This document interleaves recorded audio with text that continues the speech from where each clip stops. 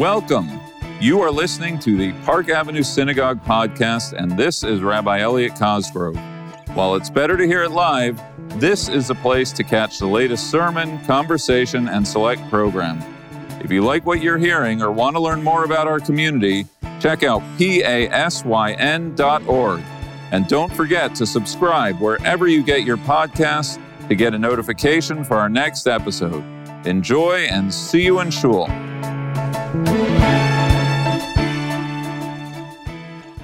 Shalom, everyone. Welcome. My name is Michal Abramoff, and I am the Shlicha here at Park Avenue Synagogue. And I'm very, very excited for this event and introducing our special guests. Next week, Israelis will be going to the polls for the 5th time in less than 4 years. As a Shlicha, I actually had the privilege of voting in the election in the Israeli consulate last week. And I honestly have to say it was a very emotional day for me. Even that morning, I did not know who to vote for. And in general, this situation for myself and for many Israelis has left us very hopeless and very frustrated because it is difficult to remain hopeful that maybe this time a government can actually be formed and stay and not dissolve very fast. And also, we are also very... we're very fearful about the question of what kind of government this government will actually be. So I'm very excited to introduce David Halperin, the CEO of the Israeli Policy Forum. Previously, he was a reporter in Israel for the English edition of the Haaretz. His opinion writings have appeared in a variety of publications, including the Jerusalem Post, the Los Angeles Times, and the New York Times, and many others. He received his BA from the University of Arizona and a master's degree in public policy from the Columbia University School for International and Public Affairs. Welcome, David. We're very excited to have you in a discussion with our very own Rabbi Cosgrove, and we're looking forward for the dialogue this evening. Thank you. Thank you. Thank you, Michal. We are honored to have Michal as our shlicha, and I will not put you on the spot and ask you who you voted for, but it is nice to know you've exercised your democratic right to vote in the upcoming Israeli elections.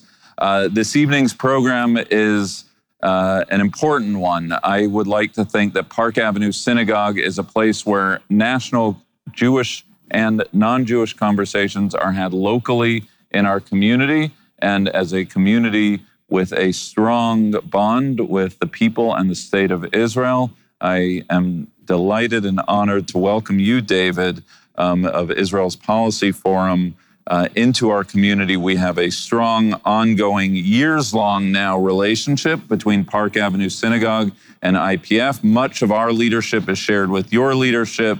It's not just an evening of having you here tonight, but it's an affirmation of a relationship that goes back and goes forward in strength to strength. Israel Policy Forum is really an organization devoted to shaping the discourse of the pro-Israel two-state vision of our people's national home and mobilizing the American Jewish community on issues of concern for all of us. So, David, when I was announcing that you were coming to the community, and we have people both here physically but also online watching us, I made sort of a snide remark that it seems like every few months we have a panel discussion on the upcoming Israeli election. And I am just wondering if you could share, perhaps to begin tonight's conversation, a overview of sorts. Where are we? It seems that Israel keeps having elections. What's at stake in this election? David, it's an honor to welcome you. Well, I know we're just after the high holidays, but I think the joke is you call for one Israeli election, and how many do you get? You don't know. They just keep coming and coming and coming. It's a little bit of a Hanukkah, the elections that just keep going and going. First of all, thank you for the opportunity and the continued partnership. As you said, it's really an honor to speak with you all. And thanks for those who came and bearing the reign today as well. Look, this is, as Michal said, 5 elections in less than 4 years, all seemingly with the same basic question: yes, Bibi, or no, Bibi. That has really dominated Israel's political discourse, even as we head into election number 5. But even as every election has essentially been about the pro-Netanyahu bloc versus the anti-Netanyahu bloc, and this those blocs being stuck, right? To form a coalition government, you need 61 seats, a majority of the 120-seat Israeli Knesset. And essentially, over the last cycles of elections, it's been very difficult, if not impossible, for either the pro-Bibi bloc, pro-Netanyahu bloc, or the anti-Netanyahu bloc to both form and sustain a government over time. Now, that's been the constant question, but this 5th round has a number of new elements, and really that make this round more unique, and I'd argue more consequential than any of the ones before it. And you have a number of firsts in this series. The first would be that Benjamin Netanyahu is entering these elections not as prime minister, but as opposition leader. Consequently, of course, you have Yair Lapid entering an election for the first time in the seat of the prime minister's chair. And we've seen how that has impacted this round. Most notably, this is the first election after the experiment of the last election, where we had Ra'am, the Israeli Arab Party, joining the coalition for the first time. And this is essentially can be viewed as a referendum for its voters and those in the Arab sector. Is that strategy of entering into coalition governments, of cooperating with Jewish parties, a strategy to be continued or to be shunned? And I think this is a real first test of that strategy. And of course, it's also the first in which we have seen, as Michal, I think, began to give reference to, the first time in which a particularly right-wing and rather radical party, the Religious Zionism Party, is polling at incredibly high levels, which could really disrupt the way in which we think about Israeli politics on a really wide scale. And this, when I refer to them polling at a high level, at most recent polls, the Religious Zionism Party, and perhaps we'll discuss it more, is polling as the 3rd largest party in the Knesset, putting it in the position, if Netanyahu is able to form a government, putting this rather radical party in a position to not only demand to be in the government, but to have control over significant ministries as well. And so a number of things that make this unique and that make this outcome especially consequential. Will we head in the direction of continued broad-based governments that include Arab parties, or will we see a rather radical right-wing shift in the discourse? And I have to throw out another option, which is the shrug option, right? Which is the surprise option, because I think if you've looked at the last, now this is heading into the 5th round of elections, we've seen a number of surprises along the way. Whether it was in one of the elections, Benny Gantz, the newcomer of Israeli politics, going from brand new on the scene to over 30 seats in just a matter of months, right? Whether it was Benny Gantz then turning on his voters and entering into a government with Netanyahu, a stunning development. Then we had another stunning development, Naftali Bennett shifting from the pro-Bibi bloc to the anti-Bibi bloc, and of course, the stunning development of an Israeli Arab Party joining Israeli coalition politics. My question heading into round number 5 is, what's the stunning development to come that we don't yet know? And of course, there's a difference between what's going to happen on election night and ultimately the coalition politics will emerge. We've all become used to that rhythm of, we know the election is going to be next Tuesday, but we have no idea how the coalition is going to shake out. For those of us who might be initiates to the nature of coalition politics, and though you're sitting on the Bima, prophecy is not a muscle group I expect of you. Is there, what are the tea leaves saying right now? What are we looking at, or what are at least the polls signaling right now? We've been talking for 4 minutes. You're also already asking me to make a prediction. No, I mean, for Netanyahu to cobble together a coalition, he would have to do what? He would have to bring who to the table? First, I think it's fair to say that entering into this election on November 1st, Netanyahu has the momentum. I don't think there's any question about that.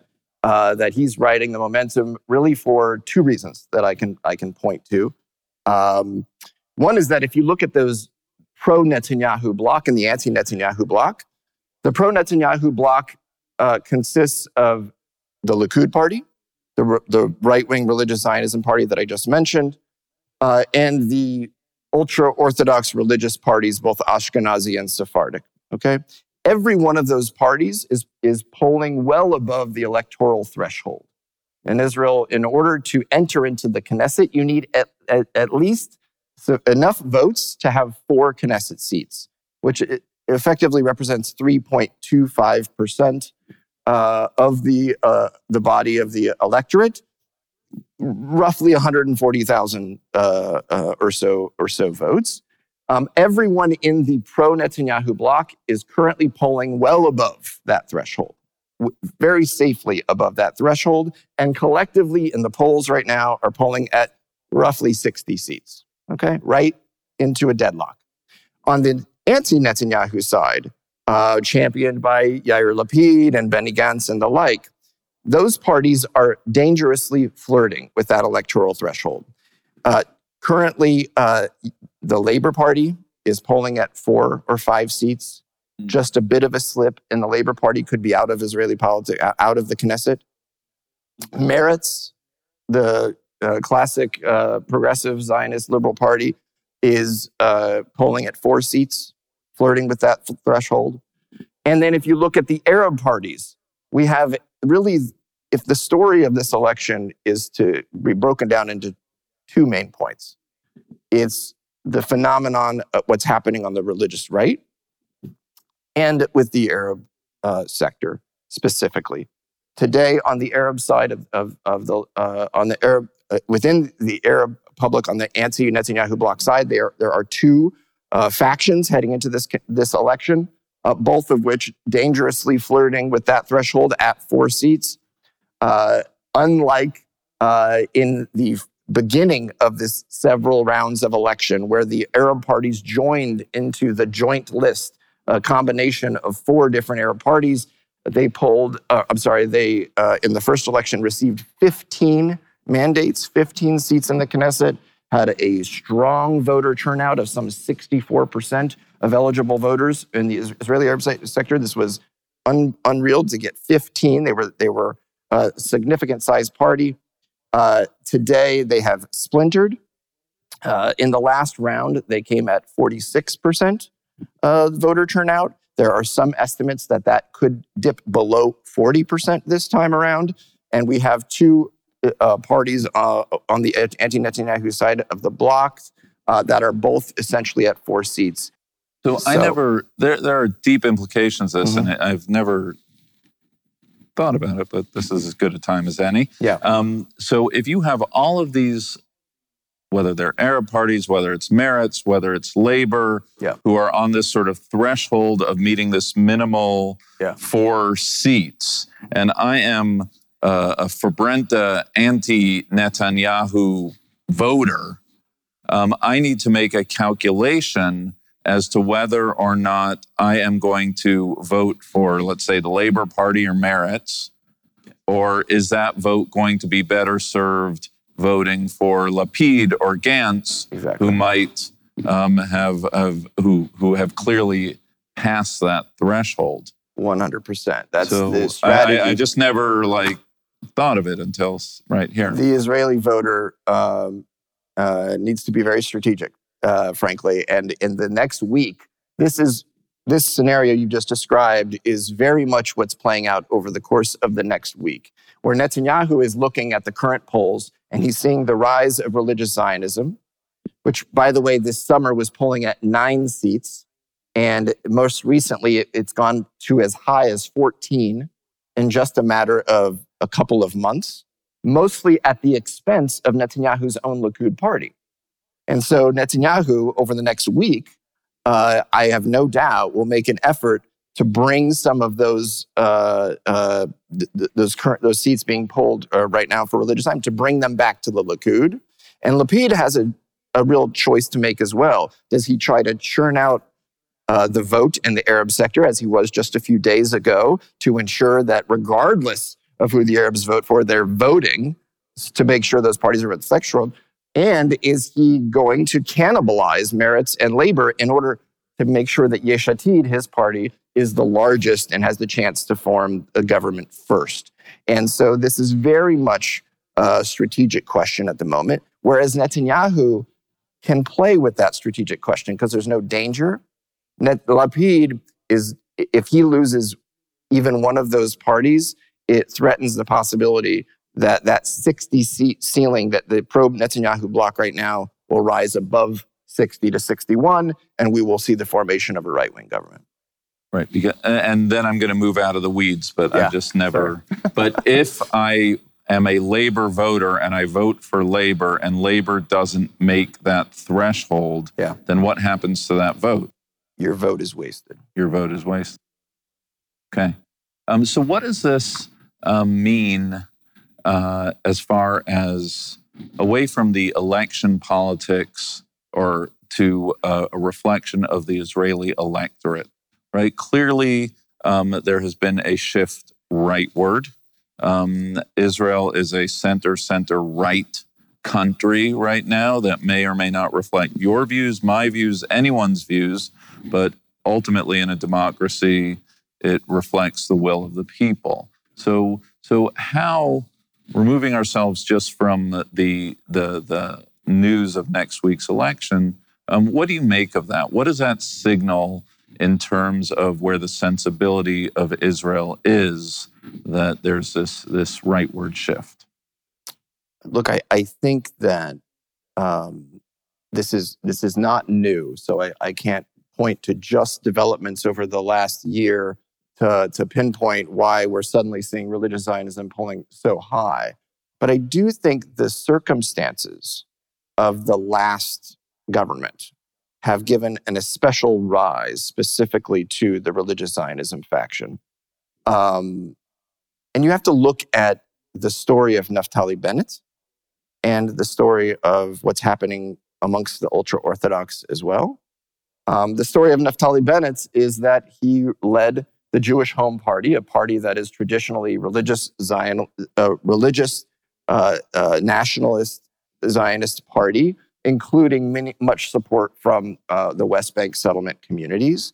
And Naftali Bennett took this rather right-wing party that was viewed as being safely in the Netanyahu camp and took them into a coalition that was not only now forming the anti-Netanyahu camp, but took them into a coalition with Labor, with Meretz, and with the Arab parties. And many of those voters viewed that as an absolute betrayal. And rather than risk voting for one of the parties that, has the potential to consider a future coalition politics, I think you're seeing some of that support shift to the furthest right-wing fringe to guarantee there's no chance that any sort of deal with the Arab parties or with the left is going to happen with religious Zionism. So it's a kind of consolidation of right-wing support on the one hand. I think you're also seeing a growing number of Israelis in the ultra-Orthodox sector no longer vote for their ultra-Orthodox religious parties, but beginning to vote with nationalist intentions and increasingly voting with the right.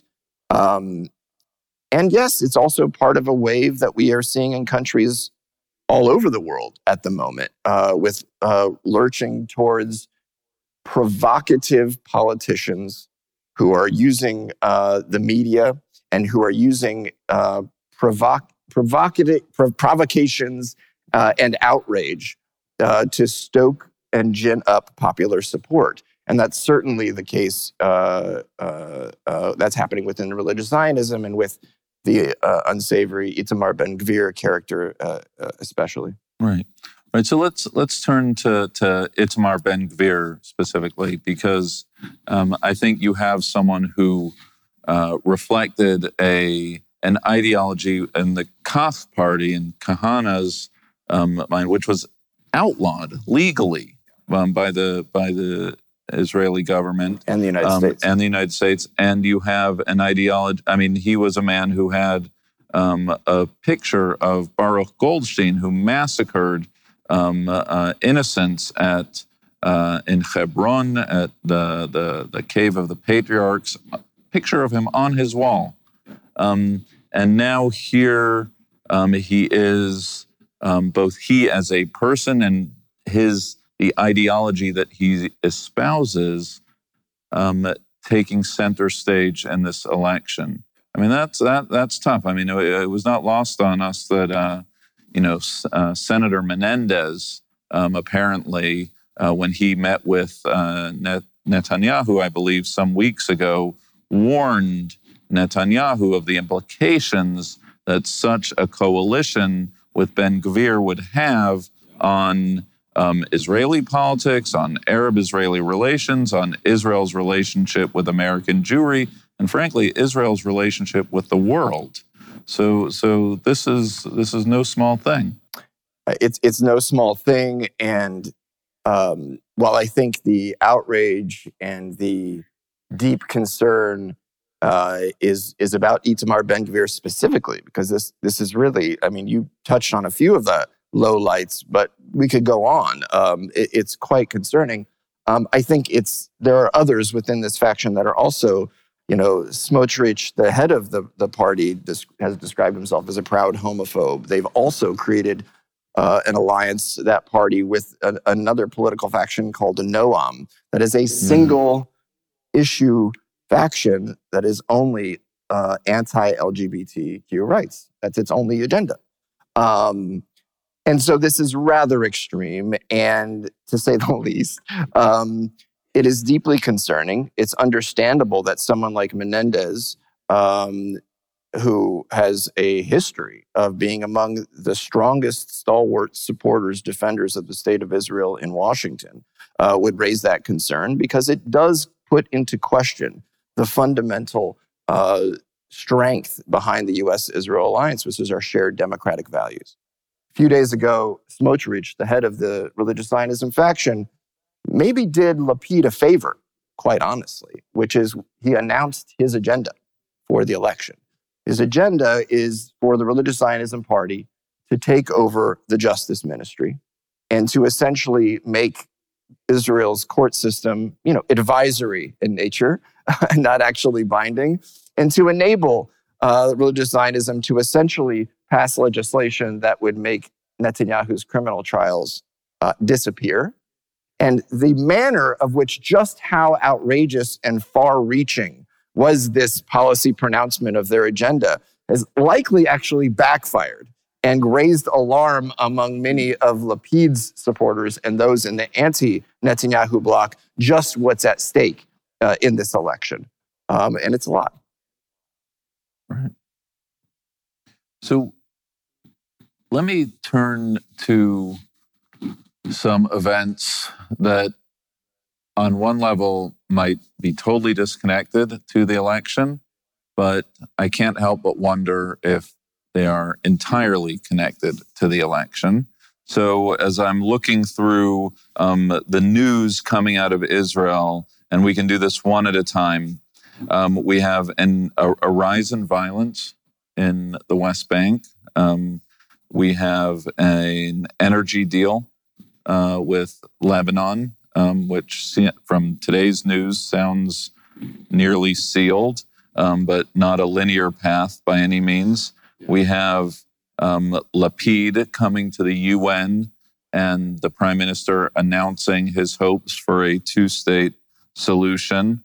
I'm probably missing out a few, not to mention what's going on in Ukraine, but let's do it one at a time.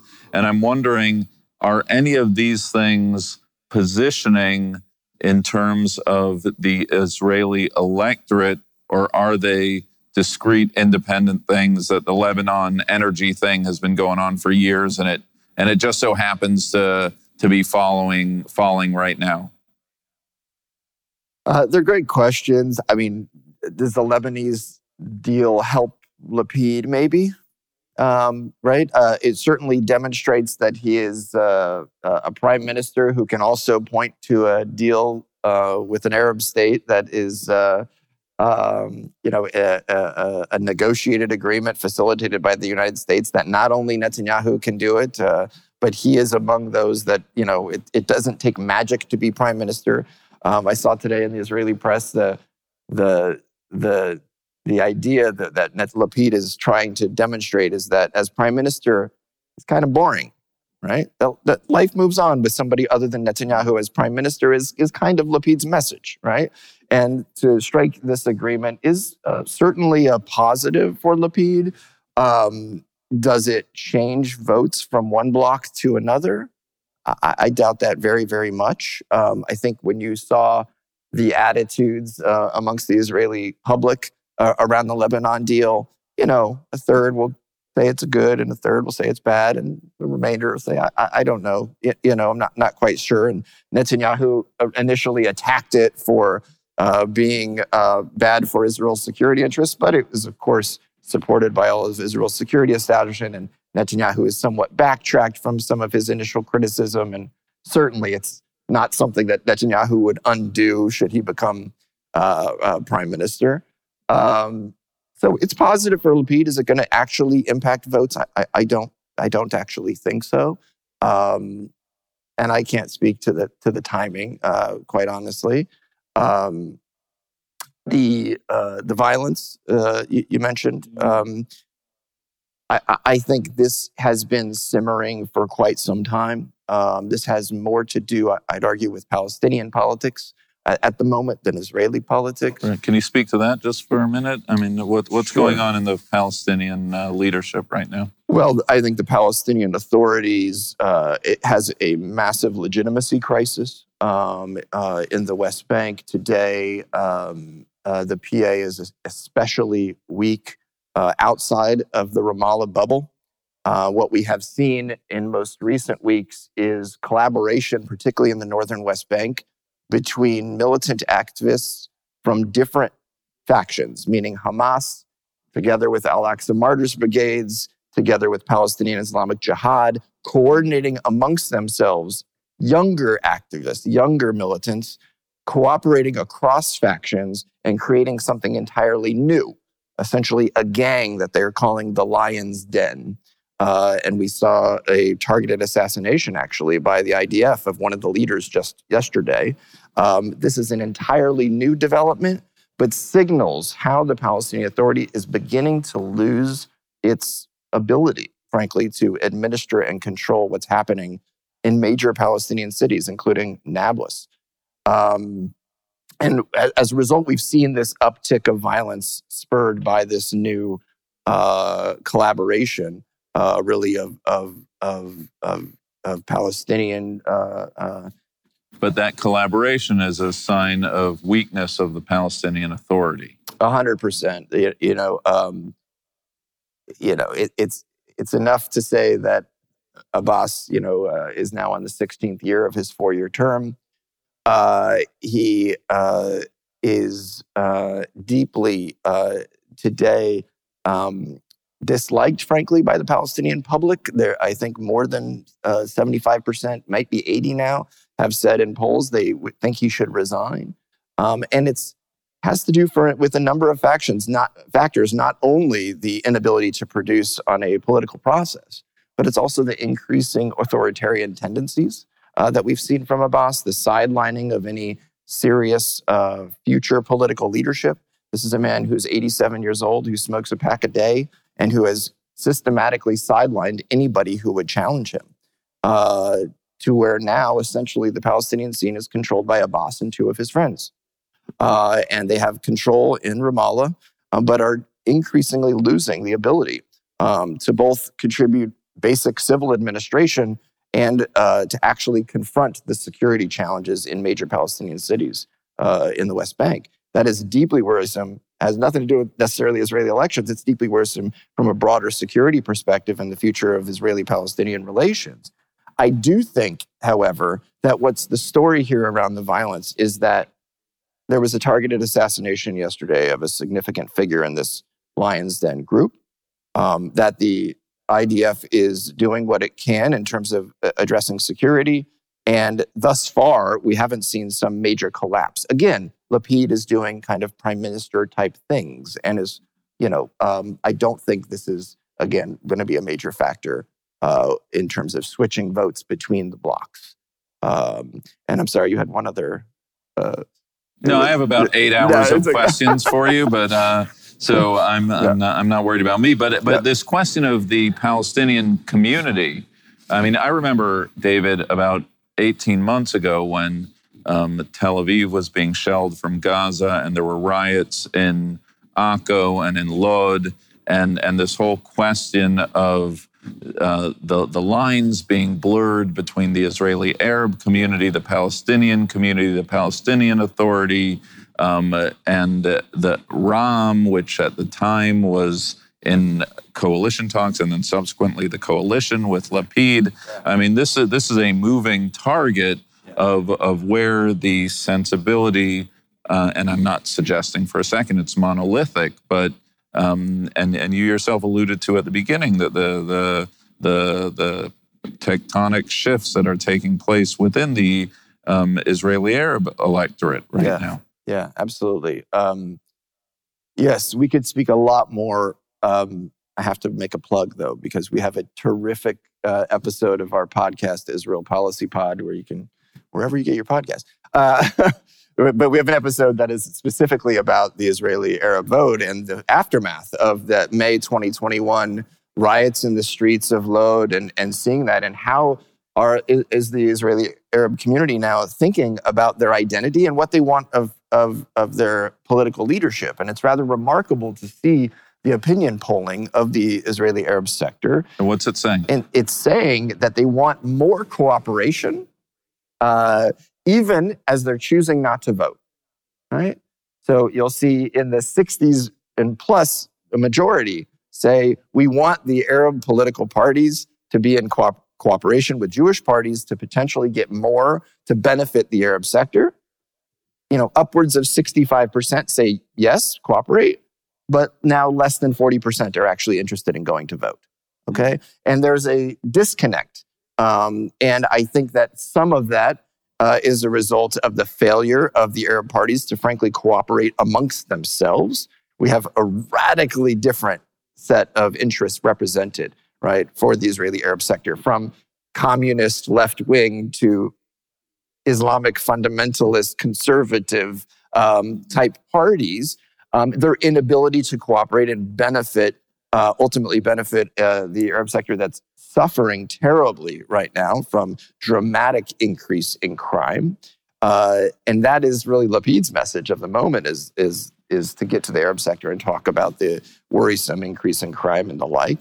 But I think there is a deeper conversation that's happening underneath, which is, are we reaching a moment where Israeli Arab society are looking towards the potential of future cooperation and are looking for those opportunities to engage? Are they actually inspired that by engaging both in the political process and then encouraging their leadership to participate with Jewish parties, that they'll actually see the benefits of doing so?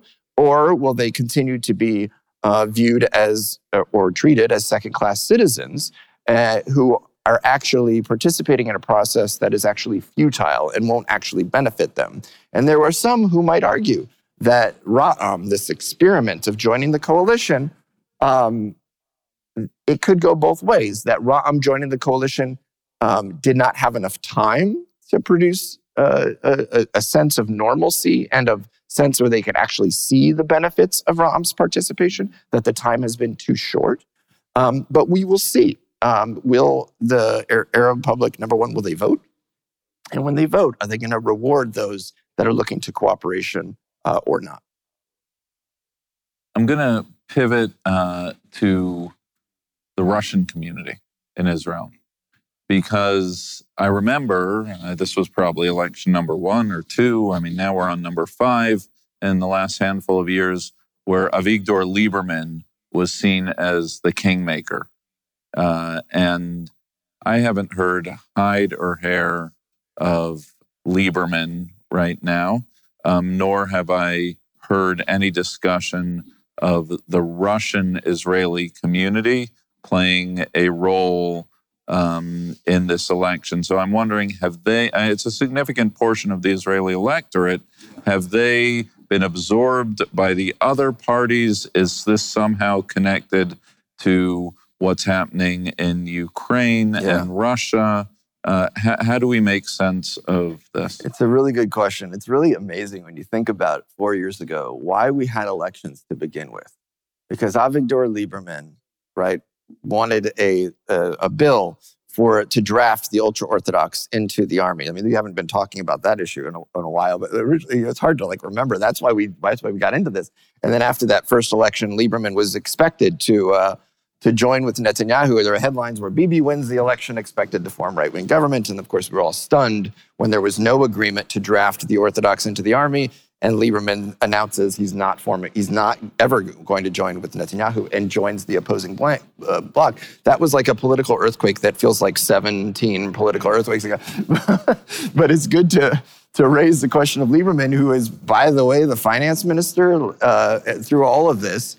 But when it comes to the Russian parties, I think there is some of the normalcy of Russian parties no longer being a part of the Russian party, of Lieberman's party. But there are some going to the Likud, and there's some going to elsewhere on the political map. And when it comes to Ukraine and Russia, they're not of a monolithic view. There are some that would like to see more support for the Ukrainian perspective, and there's some that would like to see more hands-off and are actually more aligned to Putin. And so it's a delicate balance that Lieberman has played with that particular community.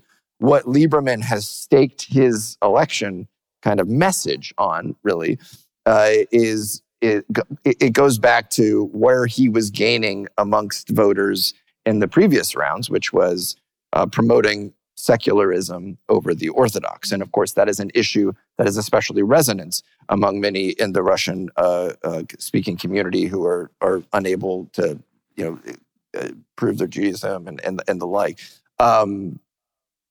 I think that his most recent election sort of announcement was not about drafting the Orthodox, but it was about promoting Common Core curriculum in Israel's public school system, something that is opposed by the ultra-Orthodox. And it's sort of a signal of, this is actually the thing that Lieberman is pushing now is basic standards for all Israeli students. He could come to New York. Yes, exactly. And Netanyahu's already made a pledge to support not having to push forward any Common Core for students if he's able to form a government. Famously, the leader of the United Torah Judaism faction just a couple of weeks ago says that math and science were not nearly as important as Torah study, or that I think the quote was something like math and science are not critical, or something to that. It was rather shocking sort of statement. But that's what Lieberman is really pushing on, expecting that he'll not only get support among his traditional base, but also will bring in some secular support as well. Right. And in broader this secular support, yeah. In this cast of characters, there's some people who you've mentioned in passing, whether it's Gantz or Saar or Eisenkot, that sort of new figures which may or may not enter a coalition. It's unclear to me who's sworn a blood oath that they will or who won't. So we should talk about Benny Gantz for a moment. Benny Gantz, yeah. Benny Gantz entered politics in the beginning of this election era. We've seen him join with Lapid, as I mentioned a few moments ago, surge to 30 plus seats. Then he joins Netanyahu, crashes down. He's now formed yet another alliance. Now they're calling themselves, I think, the National Union Party in English. But he has a cast of characters that are all over the traditional left-right political map, right? Ze'ev Elkin, Gideon Sa'ar, traditional figures of the right.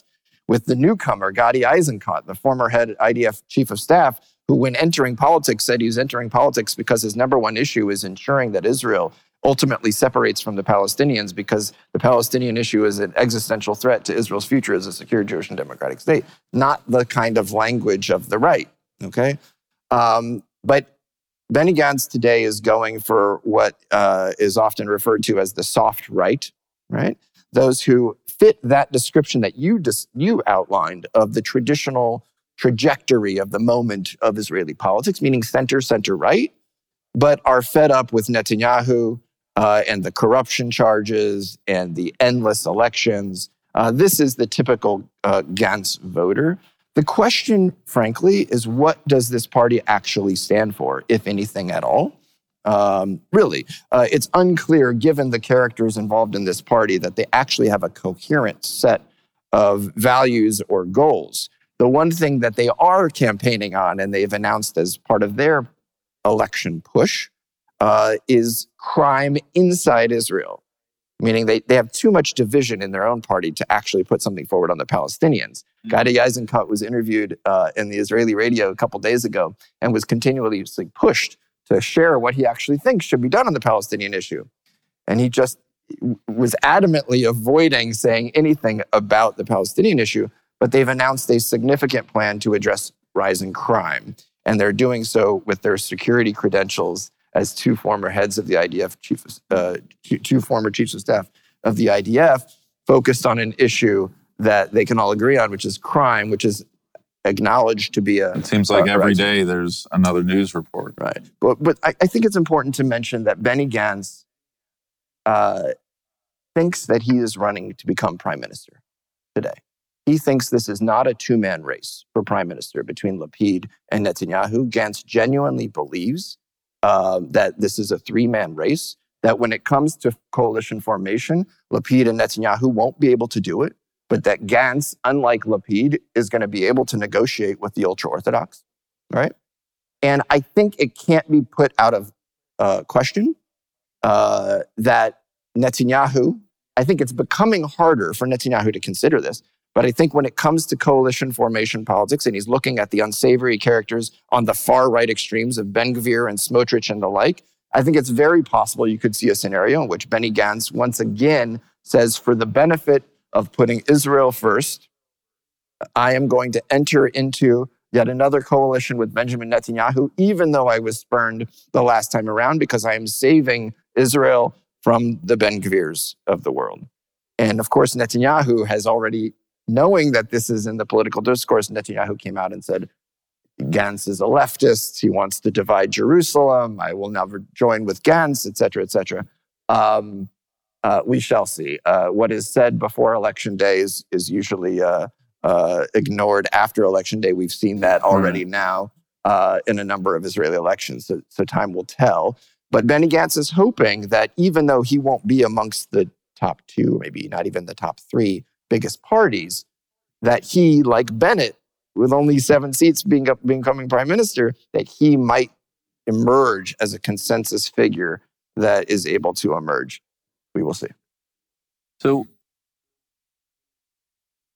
I know, unlike the J Streets or AIPAC, Israel Policy Forum is not an advocacy organization in that sense. But I do know that you're very tapped into not just what's going on in Israel, but how the issues affect the relationship between the United States and Israel. So I'm wondering, David, if you could, I'd love a bit of a primer, and I don't think everyone necessarily knows the scope of IPF's work. So if you could share a little bit of that, but also share how you see this moment in terms of the relationship between the American administration and what's going on in Israel. No, I appreciate the question. If you take Israel Policy Forum and slice it in half, one half of our work looks to affect policy and one half affecting the Jewish community and its understanding of these issues. On the policy side, we produce policy research analysis, working with think tanks both in Israel and the United States on pressing issues affecting political security and economic developments, and how the United States might play a role, specifically examining how the United States might play a role in improving the political and economic and security environment leading to an eventual two-state outcome to the Israeli-Palestinian conflict. That's the policy research side. We also work in government relations on the Hill to educate members of Congress and their staff on those ideas and on that analysis. On the Jewish community side, we have community education that we are working with organizations across the communal spectrum to create a deeper understanding of the complexities of these issues. And we have a young professional program we call IPF Atid, IPF Future, of people in their 20s and 30s post-college that are meeting all over the country to have a more informed and thoughtful conversation about these issues and our role in these issues moving forward. In terms of Washington today and how it's impacted by the elections and the like, I think it's really important to recognize that the Biden administration has kind of had it pretty good with its relationship with the Israeli government, meaning Netanyahu has not been prime minister now for some time. And there has been overwhelming sentiment on the part of this current Israeli government to maintain positive relations with the White House. And there is a sort of mutual agreement at the moment that, don't rock the boat, do no harm. As I mentioned, Lapid wants things to be boring. Quite honestly, the Biden administration right now wants things to be boring in the Israeli-Palestinian arena and in the relationship between the United States and Israel. Keep the conflicts, if there is a disagreement on the approach to Iran, keep that behind the scenes. If there's a disagreement on the issues of the Palestinian issue, keep that behind the scenes. Don't raise expectations, but also don't clash. There has been a very mutually beneficial arrangement with certainly the current prime minister and also previously with Naftali Bennett. I think if you have a right-wing government with the kind of unsavory figures that we talked about before, it changes the dynamic considerably. I would argue that at some point, we've reached the point that where the polarization around the question of Israel is not only in Washington, but it's also in Israel, right? Where I think it has become, at some level, politically advantageous to elevate Republican voices over Democratic ones if you're on the right side of the Israeli political spectrum. I fully expect that a right-wing government that included religious Zionism, or frankly, that was headed by Netanyahu, will increasingly have disagreements with the Biden administration when it comes to the Iranian issue, and certainly on the Palestinian issue. And it's likely to drag the Biden administration to have to focus more on those issues because it is dealing with an Israeli partner that it doesn't always see eye to eye with. And so I think there is the potential for clashes going forward. I mean, clashes, disagreements, public spats, and the like. Should this sort of a right-wing government emerge, where you just will not have that political,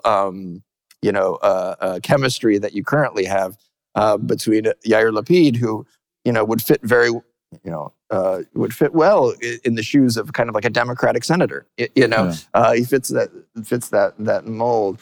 So yeah, I think it changes things in that calculus significantly. Thank you. Let's open it up for a few questions if anyone has any right now. Yes, sir. And remember, questions end with a question mark. What do you think the implications of the election will be for non-Orthodox Jews in the diaspora? The implications of the elections are not, well, that requires me to predict the elections, which I think is very tough. I can say that, on issues that American Jews care deeply about, issues of recognition of the Western Wall, and also of the Israeli-Palestinian conflict, I think that if a right-wing government is not formed, you may see some steps, some rhetoric that's improved. I don't see any far-reaching changes, even with the current sort of what do you call it, interim government, or if you could actually see Lapid somehow form an anti-Bibi bloc government. I don't see anything far-reaching. But there would certainly be openings and possibilities.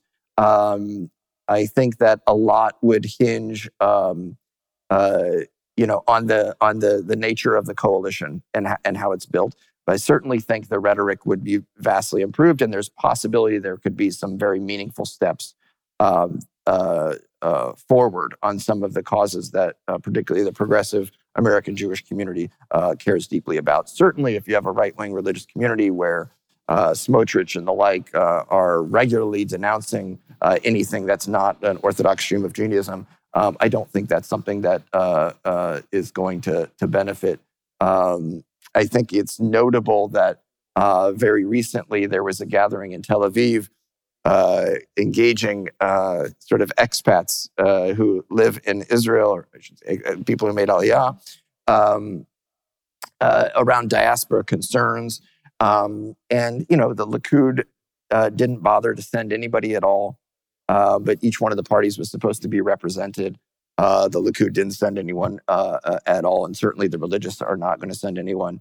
But I think that these same sort of issues that I just described with the Biden administration, feeling like it has a partner with which it can discuss, even if things aren't moving as fast as we like, I think that's one scenario. And of course, the other scenario means disappointment and disconnection and more discord.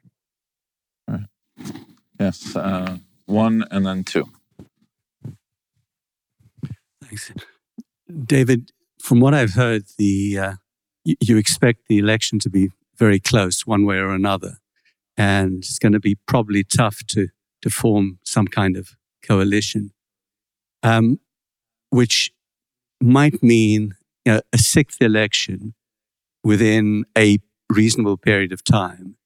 Do you think it's ever likely that the electoral system can be reformed, that one doesn't have to go to the polls, every so often? It's such a great question, because Israeli politics is funny. They've tried a few different things. They tried one time direct election for prime minister. That didn't really work out, so they kind of decided to go back. And there was an experiment that was made not long ago before this last round of the election. And the experiment was, let's raise the electoral threshold from 1.4, I think it was, to now 3.25%. And originally, you recall, this was the idea of Avigdor Lieberman, and it was largely viewed as an effort to sideline some of the Israeli Arab parties that would be unable to get into the Knesset at a 3.25% electoral threshold. And it upset the Arab parties, but it also upset those on the extreme right fringe who also viewed this as preventing them from entering the Knesset. There's a terrific analysis. Haviv Rediger of the Times of Israel wrote about this, and recently in the Times of Israel, I encourage everyone to check it out. But it was talking about how this raising of the electoral threshold has completely backfired. If the goal was to sideline voices on the extremes, it's actually elevated voices of the extremes. Because it now is essential that every vote on either side of the blocks get past that electoral threshold. And in order to raise support for those on the margins, those in the center of the spectrum, or the right and left, within the window of broad political discourse, have actually had to encourage those in the extremes to make sure they get up to beyond that electoral threshold. So that's where you see Netanyahu, who just 2 years ago said that Itamar Ben-Gvir is not fit to be a minister, is now saying that just yesterday that Ben-Gvir will certainly be a minister in the government, ensuring that the folks will come out and vote. And so I think there is a number of questions. I think a key question, though, to look at and to study has been the impact of raising this electoral threshold on top of the political paralysis sparked by Netanyahu's criminal trials. And we must say it's not just his criminal trials, but it's his bag of tricks has run out. Okay? If you look at the anti-Bibi bloc, it's filled with characters who have served in a past Bibi bloc. It's Avigdor Lieberman, his former right-hand man, Gideon Sa'ar, his former and Zev Elkin in the Likud party alongside Netanyahu. Lapid has served in a Netanyahu government. It goes on, but he has played them all, and they're not going to be tricked again. And so I'd argue if you look at two ingredients for this political paralysis, one is the electoral threshold and how it's been raised, creating parties that have no chance to consider, cooperation because they're so far apart on the spectrum. The other is Netanyahu himself. It's almost a perfect storm of the raising of this electoral threshold being raised and just the nature of Netanyahu in this political moment under criminal trial and the history that he now has with all of these other characters that's led to this being stuck. And I think, absent a clear victory, something will have to change. I think it will be interesting to see if any political reform could actually be advanced in the midst of political paralysis. But I think Netanyahu leaving the scene is an ingredient for political stability. Whether that will happen, I think, is anyone's guess, but I would be guessing that Netanyahu's not going anywhere anytime soon. But certainly, if you remove Netanyahu from the scene, as Yair Lapid said just on television 2 days ago, I am happy to form a coalition government with Likud as soon as the election takes place, as long as Netanyahu is not involved. And so you remove Netanyahu, and I think you immediately have political stability. And we have time for one last quick question, please. Be quick. Picking up on that, you talked about Benny Gantz kind of straddling the political spectrum a bit, but positioning himself as a kingmaker. Do you think there's any chance that neither coalition can form a government and they turn to a deadlocked situation where Benny Gantz says, you'll form the government? Meaning Benny Gantz will form the government. Yeah, I think he'll certainly make an attempt to get that opportunity. Whether that's actually real or not is a big question. Can he actually bring? You have to look at the actual numbers, right? Of who's going to be in his government. If he's going to do something other than what Lapid's doing, he's either going to pick off members from the Likud party. The Likud party today is more pro-Netanyahu and standing behind Netanyahu than at any point. He has essentially eliminated all of those who were waffling over what, the Gideon Sa'ars and the like who were challenging Netanyahu are all gone. These are all Netanyahu loyalists. So the idea that Gantz is going to pick off some of the Likud, I think, is suspect. I'm doubtful. So then Likud is not in. Is he going to be able to bring in the ultra-Orthodox? Well, if he's going to bring in the ultra-Orthodox, are they willing to sit in a government with Lapid, who they've been opposed to in the past? Is Meretz and Labor prepared to sit in a government with the Orthodox? All of those questions then come into play. But I will say what I said before, which is there was a surprise after every election round. And I think that we will, if I'm making a prediction, I think it certainly will be close, if not completely deadlocked. But I do think something will happen that I have not said here today. And you'll say, that guy, he didn't see that coming. Because something like that will happen. If I'm making a prediction, it's that I don't know what's going to happen because something's going to happen. But and I think that's Israeli politics for you, certainly in the last 4 years. Very politic way to conclude. David Halperin of Israel's Policy Forum. It's always both wonderful and an honor to welcome a dear friend and an institutional friend to Park Avenue Synagogue. Please, God, we will not be meeting again soon on an Israeli election, but perhaps we can figure out a way to join forces and think about how to bring about the outcome that I know is near and dear to your heart and to my heart, a safe, secure, democratic Israel, two-state solution. Thank you so much, David, for being here. Thank you. Thank you.